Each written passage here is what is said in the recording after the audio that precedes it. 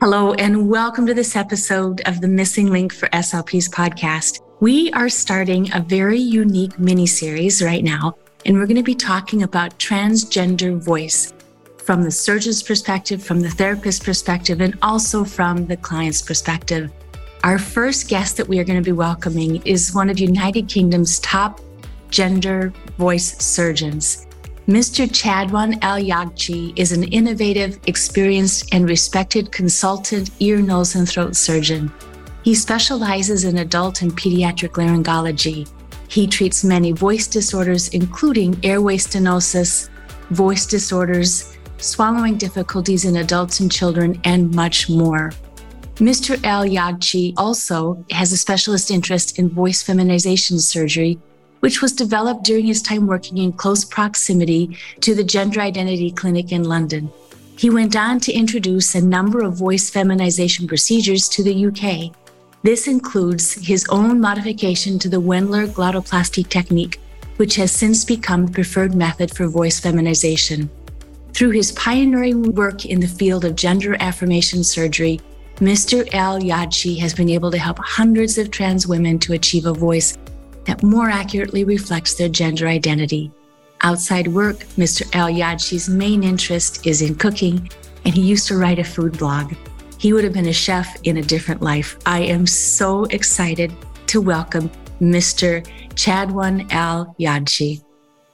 Hello, and welcome to this episode of the Missing Link for SLPs podcast. I am so incredibly honored and excited to introduce you to our next guest.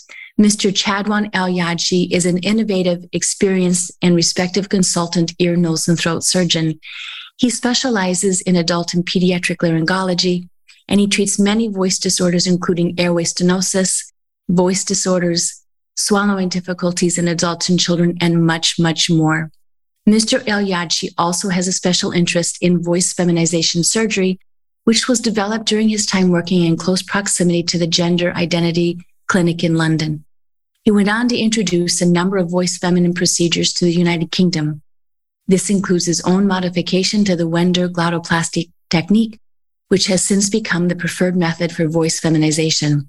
During work in the field of gender affirmation surgery, Mr. Al-Yagchi has been able to help hundreds of trans women to achieve a voice which more accurately reflects their gender identity.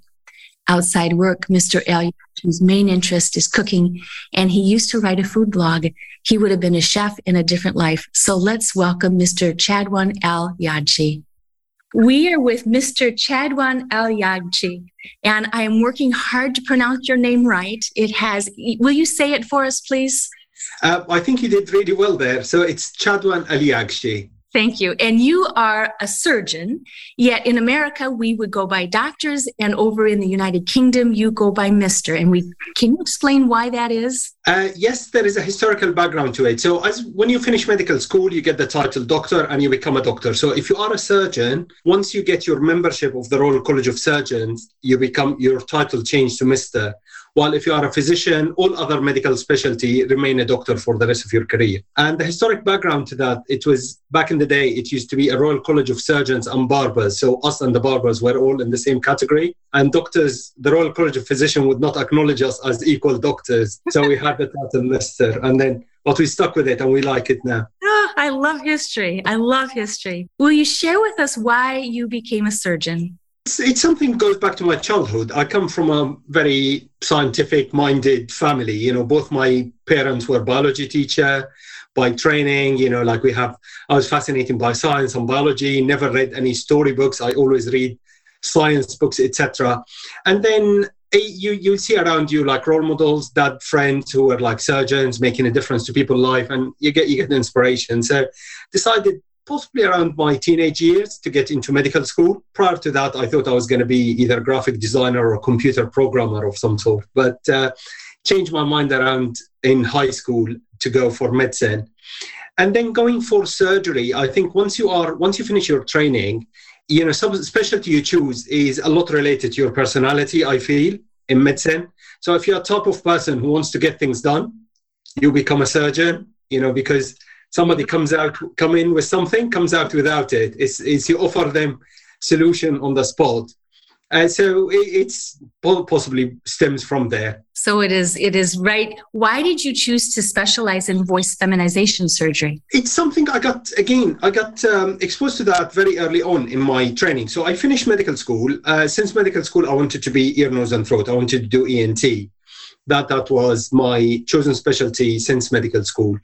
But when I started training in the UK, I did most of my training, postgraduate training, residency and the years before residency at Charing Cross Hospital, where I work now as a consultant. So this is where I ended up staying forever. So Charing Cross Hospital, next door to us, we had the first gender identity clinic in the UK. That goes back to the 70s, 60s, actually. And it was like just next door to us. And we have this historic link between Charing Cross Hospital and the gender identity clinic. So we provided all the surgical treatment of all different specialty, us, urology, facial plastic surgeon. So since early days, I've been exposed to like very niche area when we used to perform gender affirming voice feminization surgery.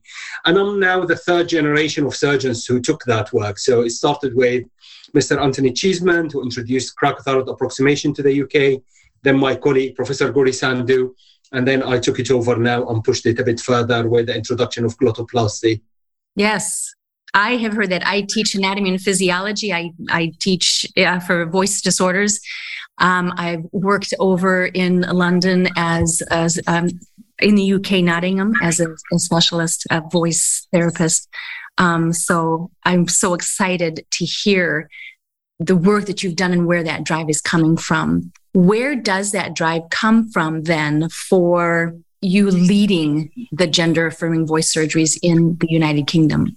Yeah, as I said, I got the privilege of being exposed to gender affirming surgery since like just finishing medical school and starting early years of residency, and I saw firsthand how much of a difference it makes to people's life. The patient access to treatment, like 15 years ago is a bit different to now. Social acceptance is a bit different. So it used to be, well, it's still a major life hurdle transgender people need to jump through, to get a voice that matches their identity. But early on, like 15 years ago, when I was first starting after medical school, it was very niche, but it made a huge impact to the life of transgender clients, patients we see. And then I took an research interest at the beginning, collecting data and all of that stuff you do as a first year resident. And that interest stayed with me till this day. So shifting away a little bit from what drives you, I would like to have the conversations change a little bit more on the clients that you have that come and work with you. Is there anything you wish that you knew those clients knew before they first consulted with you about voice feminization surgeries? I wish they knew about it a lot more than they do, because there is very little resources out there, unfortunately. It's still an area that is not really covered in material that is accessible to everyone, that's widely available. The resources are not there. There is a lot in literature, medical literature, but there isn't a lot that's easily accessible to people. So to know about the surgery, to these days, you would imagine with the internet and the availability of data that we all have, this should be second nature. Everyone should know that this thing exists. And have a lot of clients that come to me, I was like, I've never knew there is such a thing. Right. And that's very common to come. So that's one thing. The other thing, I wish there is good, reliable resources people read. Forums, internet forums and support networks are essential. But I think having information coming from medical resources in an accessible language is also essential, so people can have well-rounded understanding of what to expect, hear it from both patients who went through the process, but also clinician who delivered the service as well. So you are going to be the voice from the surgeon's perspective on what to expect. Can you give us an overview of what to expect in the surgeries? So in general, there is three general approaches you can take to feminize the voice. So it's like strings of a musical instrument. So you either need to increase the tension, have a shorter string, or have a thinner string. And it's very crude way to describe it, but this is roughly how vocal cords work. So the general three approaches, if you want to get more tension, you go with a cricothyroid approximation, which stretches the vocal cord and hold them in place. And that's becoming old-fashioned. I think there is a lot of downside to cricothyroid approximation. It's hardly ever practiced these days. There is so much better alternatives on all accounts. So it's very, very rarely I would do cricothyroid approximation, and for very exceptional circumstances. The other two approaches is either get a thinner cord, and we can do vocal folds muscle reduction with a CO2 laser or any alternative laser, and that will thin the muscle in the vocal cord, leading to increased pitch. Mm-hmm. Or by far the most reliable and most widely practiced nowadays is anterior web glottoplasty, mm-hmm. which aim to shorten the vocal cord. So we use either, you need to deepithelialize, remove the lining of the front half of the vocal cord and then stitch them together. And that will shorten the vibrating segment of the vocal cord. It's like if you're playing the guitar, when you press your finger, note goes up, and that's pretty much same principle applies here. And you were instrumental in making some of those changes or adding to that glottoplasty procedures? Yes, so the glottoplasty was first described in the late 80s, early 1990s. So it was Professor Windler, so the operation is named after. So it's a Windler's glottoplasty. So he used to work in Charité Hospital in Berlin. Mm-hmm. And he noted that people who comes with iatrogenic webs, so somebody who had surgery on the larynx, damaged the anterior commissure of the vocal cord and ended up with a web anteriorly, they have a higher fundamental frequency, higher pitch voice. So when he had his first transgender client coming to his clinic asking for a voice feminization, he thought, why don't we create a web and see if that works? And it did. And nowadays that become the standard procedure practice across the world. And each of us surgeons who practice these, and we are still a very small pool, unfortunately, each one of us have their own modification, how you put the sutures, what instrument you use, what do you combine with it, etc. So it's all modification of the original technique described by Professor Windler. Wonderful. Can you give us some of the factors that you as the surgeon consider in considering a patient for voice feminization surgery? And do you take every patient that comes your way? Yes, I almost take every patient. So I don't want to say I will take every patient, but I think it is essential part of the gender transition. It's a gender affirming surgery. It's not a cosmetic procedure. And it makes a huge difference to a person's life. I wake up in the morning, I open my mouth and speak. All I need to worry is about what I say. Imagine if every time you talk, you need to worry about how do I sound? How am I being perceived? What do I want to say? It's very difficult. It's draining to do this every single day in every situation, social, professional. It's really life limiting. So I will take, yes, most patients, and then you will tailor the approach to individual person. So there are, some people will do better with therapy first. Some people will do better with surgery than therapy. I think the jury is out on which approach is better, and I think you need to individualize that. And then other factors that are essential, that patient have realistic expectation, patient have well understanding of the procedure and understanding of the limitation, because there are vocal trade-offs that they're going to go through. I can give them higher pitch. I will take some of their quality of their voice or the ability to use their voice in certain setting. So you will have that discussion with the patient, make sure that the patient have the right support network around them, and then I'll tailor my approach to an individual person. Wonderful.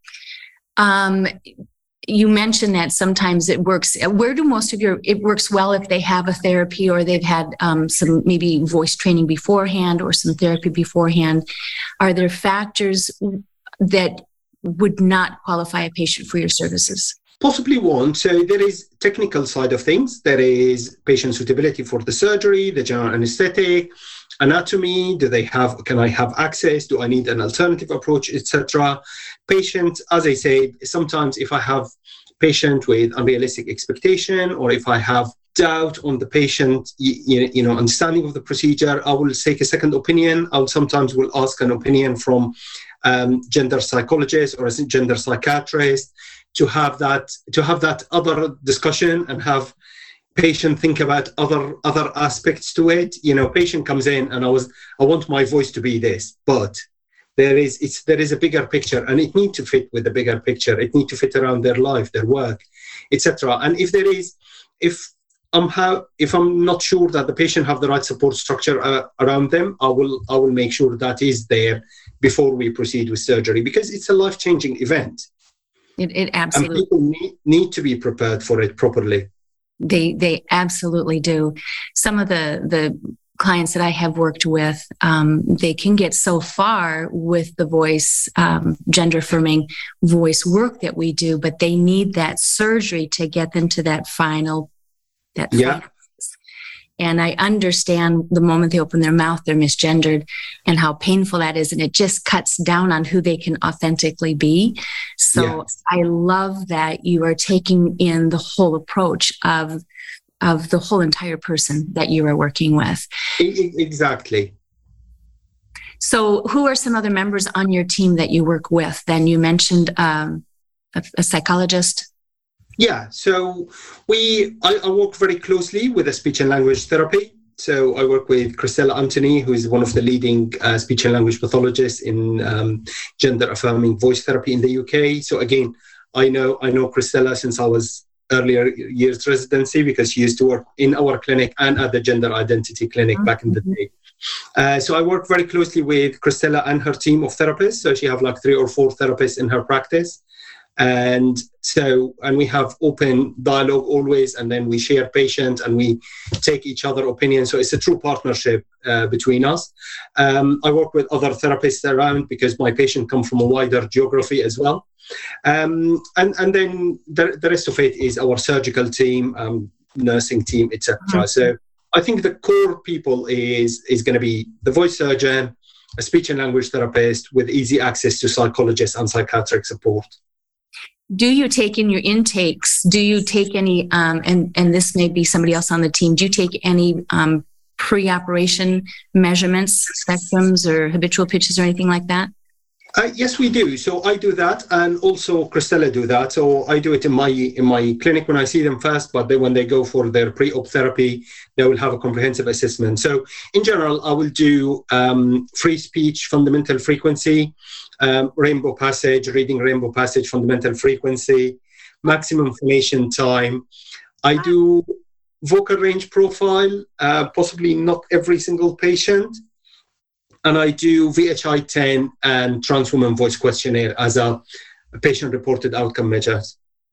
So this is my standard set of measurements, acoustic and voice patient-reported measures. Many of the same measurements we do here. What is your optimal range? How young? How old? How young is 18? I can't operate on children, from regulatory point of view, because I don't have pediatric practice in my National Health Service, so I do not operate on children. So it needs to be 18 as my minimum age because of that. And I do not have upper limit. I know there is variation in literature on ideal age, and I think there is some evidence in literature that the operation works better in younger population under 40. Anecdotally, from my own figures, I do not see that correlation. However, I do see that patients under 40 or under 30, they will do generally better. Mm-hmm. But I think that pitch is one thing, but the whole resonance, their ability to work with a therapist, their speech pattern that they has picked. When you have early years transition, you picked a lot of speech pattern already. So your speech pattern is already feminized when you come in. And all of these factors play a role of the overall success of the surgery. I think the figure of fundamental frequency, I don't think age makes a difference. Okay. If you have a client, when you have a client that is looking for a surgeon such as yourself to perform this surgery, what do you recommend that client or patient looks for in a voice affirming surgeon? Above all, go to an ear, nose, and throat surgeon, because, and in particular, somebody who's a laryngologist with a subspecialist interest in the laryngology, somebody who operates on the vocal cords all the time, somebody who understands the physiology of voice and the anatomy of voice and the anatomy of the vocal cords. And so that's as a default. So you need that person with that background knowledge. And in terms of a voice feminization surgeon, because again, not every laryngologist do this work, try to go for a person who have good experience, who have good results, and who do this operation often enough. Yes. I think like a lot of things, if you do an operation once or twice a year, maybe you shouldn't be doing it. Maybe you should ask somebody else who does it day in, day out. It just, there is build-up of experience. You get exposed to it. You would have seen variety of patients. You can deal with the different situations while when you do this occasional treatment. So go to somebody who have a good track record. And a comprehensive team like you have.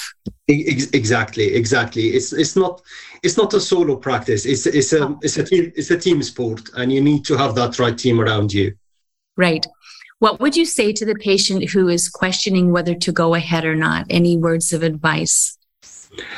Don't rush into it. If you're asking yes or no, and if you are considering if it's the right thing or not, maybe you should start with therapy first. Therapy is non-invasive. It has no downside on terms of voice, apart from the investment of money and time.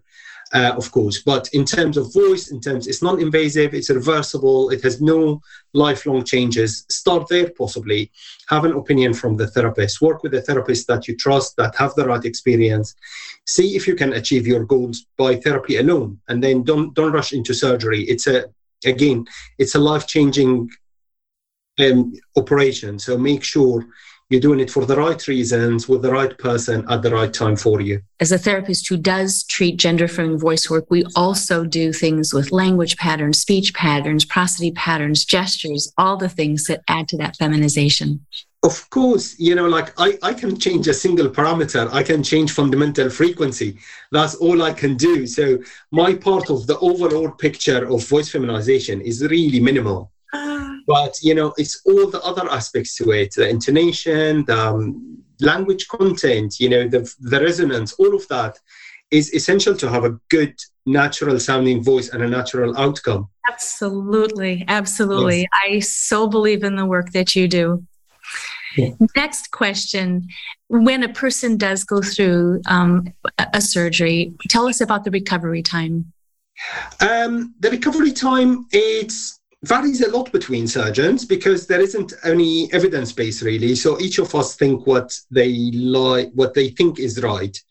I think we all take a cautious approach in terms of vocal rest. So I ask my patients to have a complete voice rest for 1 week and maybe a word or two, 10, 15 words a day in the second week. So it's very minimal. So it's just trying to get the right balance between protecting the sutures. When you put the stitches, you don't want to stress these stitches and leading to breakdown.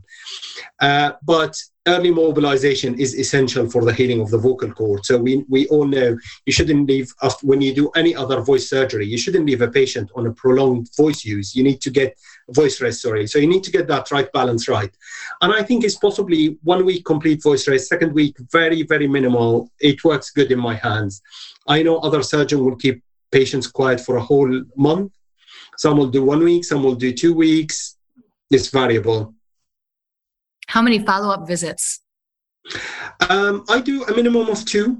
So if we communicate with the patient early on about the recovery, etc., I like to do the first visit, ideally around 3 to 4 weeks.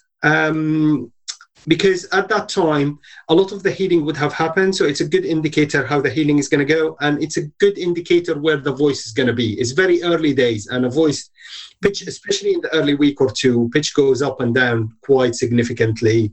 There is a lot of hoarseness, a lot of strain. The voice is going to be very weak. So around 3 to 4 weeks, things settle down. So as long as the recovery is going well and we're communicating with the patient via email, etc., everything is looking good, as it's on track. So we'll do the first visit around 3 to 4 weeks. And that will be around the time when they start their first session of therapy post-operatively. And then we do another visit around 3 months after that. So I should have asked this question beforehand. When a patient begins to consider having the surgery and they first meet with you, what is the time frame for first meeting with you and the surgery?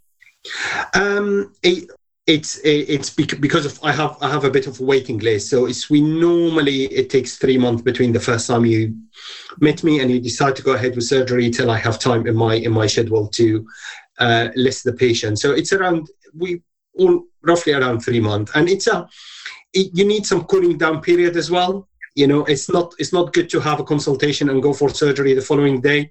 I think I would say a minimum of a couple of weeks time for reflection. Maybe a bit longer, get you to read the material we provide, come back with questions. We have a lot of that. People, once they've read the material, they had the consultation, a lot more questions start to come to mind. They come back to me, we answer these questions. They have time to meet my therapy colleagues as well. So the 3 month lead time is a bit longer than I would like. I would like to make it a little bit shorter, but not too short. I think maybe 6 to 8 weeks is around good time between first visit and the actual surgery time. I like that processing time. Very important. It is very important. In this day and age, people go on YouTube. They see results. They like the results. They come to you and they were like, "I want this voice." Yep. You're not going to get that voice. You're going to get your voice in a higher pitch, and so so this instant gratification, instant results, I can't provide that. So patients need to, be aware of the process and then take their time to understand the process and come to the right conclusion and the right decision, hopefully. What are some of the top questions patients do have for you? A lot. We talk about, people ask, how am I going to sound post-op and what are the results and am I guaranteed that going to get this result? And unfortunately, it's not. There is, with all voice feminization surgery, including with the glottoplasty, there is a degree of variability between people. It's because, again, we're changing a single parameter that controls fundamental frequency. So when I look into my results, I've presented recently in the Full Voice Conference in San Francisco. So I presented my first 110, and it's a naturally distributed result. So the majority of people will get around the center, around the average, which is around 62 hertz increase. But some people will get on the lower centile, some will get on higher centile. So there is a variation of the results. So that's one thing.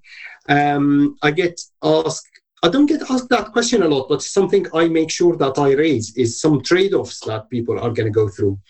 Voice projection will be affected. It's fact of life. When I shorten the vocal cord, some projection will be lost. Projection, ability to raise your voice, project over a large room, crowded room, will be limited. So that's something I make sure that people understand the impact on their social life, but more importantly, work. Is range sometimes limited as well? Range is variable. I think if you look into what's published in literature, it's almost a toss of a coin. It's 50-50. Some people will get wider range, some people will get narrower range. With cricothyroid approximation, the range will be a lot smaller. So the range will go up, but it will be very narrow. It varies, but it narrows the range significantly. I think with glottoplasty, the bottom of the range will go up, the fundamental frequency will go up. The top of the range often does not go up anymore. So a net effect that it narrows the range, but in the right direction. But some people will get wider range. Some people can go up with singing. Sometimes surgeries don't always produce the results people want. What is your view on that? What happens then? Yes.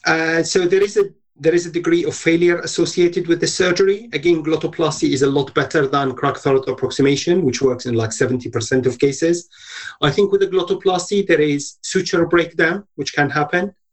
I think in my practice is around 3%, 3.5% that the suture do not hold or they do break down after surgery. And this is something we can go back and correct.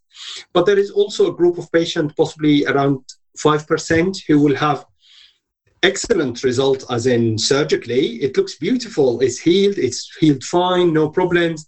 But the voice had increased very little or has not increased at all.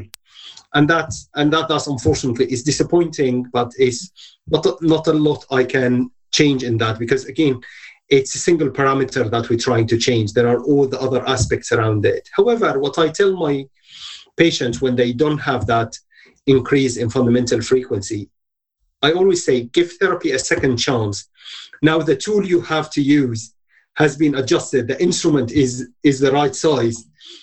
It might be a lot easier to do the things that you couldn't do with therapy previously. So give therapy a second chance. And if that still doesn't work, then we look into what alternative surgical approaches we can offer, including mainly the muscle reduction or, in rare cases, cricothyroid approximation. Mm-hmm. From a therapist view, I love that. I have had patients come back following their surgeries, and we have, through the therapy, achieved the voice that they were looking for in addition to the surgeries. We've also had them come back and not be happy, and they go after more surgeries and more surgeries and more surgeries to the point where their voice is almost non-functional. So, yeah. And then that's on both patient and surgeon to say, enough is enough. We're not doing the right thing. We love to help. We love to help, and I'd like to think that the motivation in the majority of surgeons is their keenness to help, and they want to try to do the right for their patient. But at some point, you need to take a step back and think, am I doing the right thing? And then take the patient with you on this journey. Explain why you're reasoning. Absolutely. What are some factors that a patient can do to increase the success rate of their gender-affirming voice surgery? I think following post-operative instruction is very important. Maybe we overdo it a bit on worrying the patient about don't cough and don't talk, but I think there is a place for that. So follow the instruction, vocal rest, etc. Keep yourself well hydrated, all of that. Voice hygiene post-operatively. Look after your vocal cords as the healing happens. Don't rush into going back to work. I've seen patients that 10 days later they're back in the office on Zoom calls, and then they ended up with muscle tension dysphonia, and it takes so longer to unpick and then try to get them to relax their larynx and then restart the process. So take your time. Don't rush into vocal use, and work with a therapist. Don't say, I've done my surgery, I have one session, might sound good, I'm out of here. Post-operative therapy is essential. And it's not a checkbox. You're correct. I'm done. The surgery's done. I've done this. My time is click, click, click, check. It's a very dynamic and sensitive process that is individual for each person. Exactly. It's a process. And then that process varies from person to person. I have patients that they will go see therapists because I make them go see therapists, but that's not the right, that's not the right thing. Genuinely, if you want the best outcome from the surgery, therapy is as essential as the surgeon. So stepping outside of the box just a little bit, my specialty is dysphagia. I'm presenting at a national conference next week. Is there a correlation between gender-affirming voice surgery and dysphagia, which I also know is a specialty of yours? I haven't seen myself, and I'm not aware that there is evidence in literature. There might be something outside that I'm not aware of. I'm not aware of any. Yeah, I have patients that they report change of swallowing in early days, but it settles down very quickly. I don't think it's the scope, is the jet ventilation, is the dryness, is the mucus, is the change of sensation, but it settled down to normal very quickly. I don't think there is a correlation, not what I've seen. I didn't think so either, but I thought you would be the one to ask. Yeah, thank you. No, I have not seen a link. So final words of advice for the individual who is considering gender-affirming voice surgery. Take your time, do your research, see the right surgeon, see more than one surgeon if you're not. There is nothing wrong with taking a second opinion.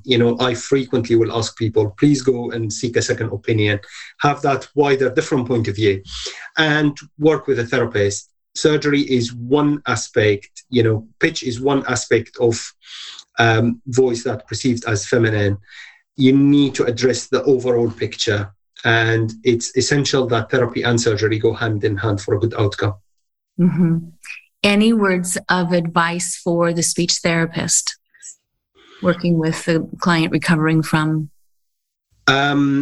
know your surgeon, communicate with your surgeon, go and see the surgery, how the surgery is done, and then there are two sides to this. There is the standard, just go into your toolbox, look into, is post-operative, is somebody who had surgery on the vocal cord, they have very hoarse, very weak voice post-operatively, and work on your standard approach to voice therapy post-operatively. So all therapists have that in their toolbox, just go back into your toolbox, use the tool that you have, and then work on the therapy, on the feminization therapy as well. It's funny you mentioned go watch a surgery, because when I was practicing in England, I was invited to watch surgeries, and I've never watched surgeries here.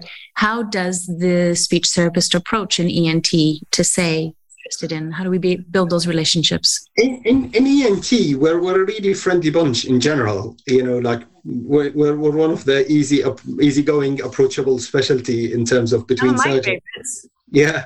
So, and then we work closely with speech and language therapists within our hospital. So just raise interest, get in touch, speak to your surgeon, and say everyone will welcome you in their operating theatre. I know very few surgeons that would not. I can't think of a surgeon that will turn it down flat out. There is the tools and logistics that you need to jump through.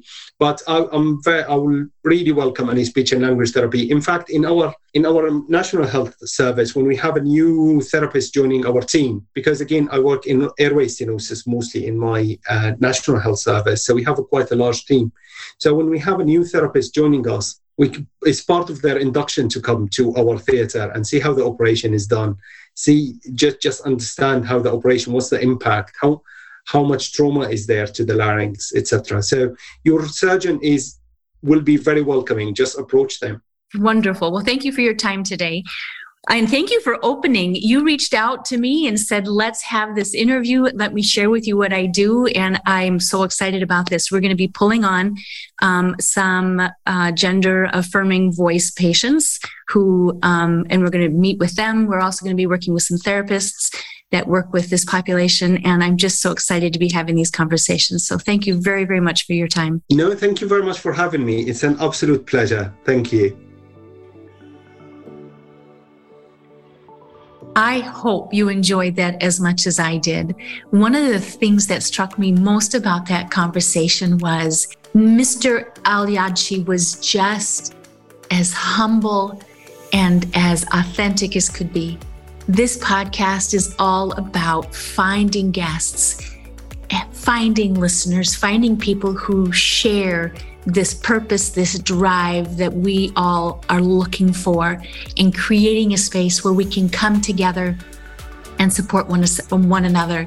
I so enjoyed that conversation. You may have noticed about a third of the way in, I got a little nervous, and I think I asked him the same question twice, but just in a different angle.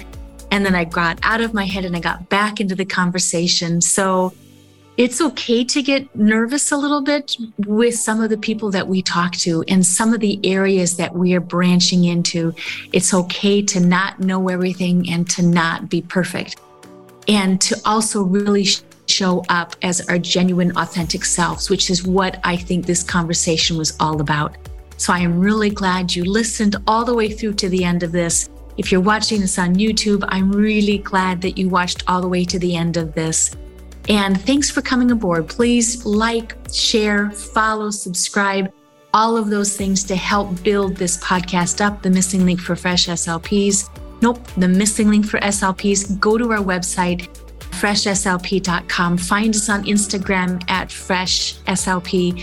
Find me on LinkedIn. Reach out to me. Tell me what you want, what you need, and we will keep these conversations going.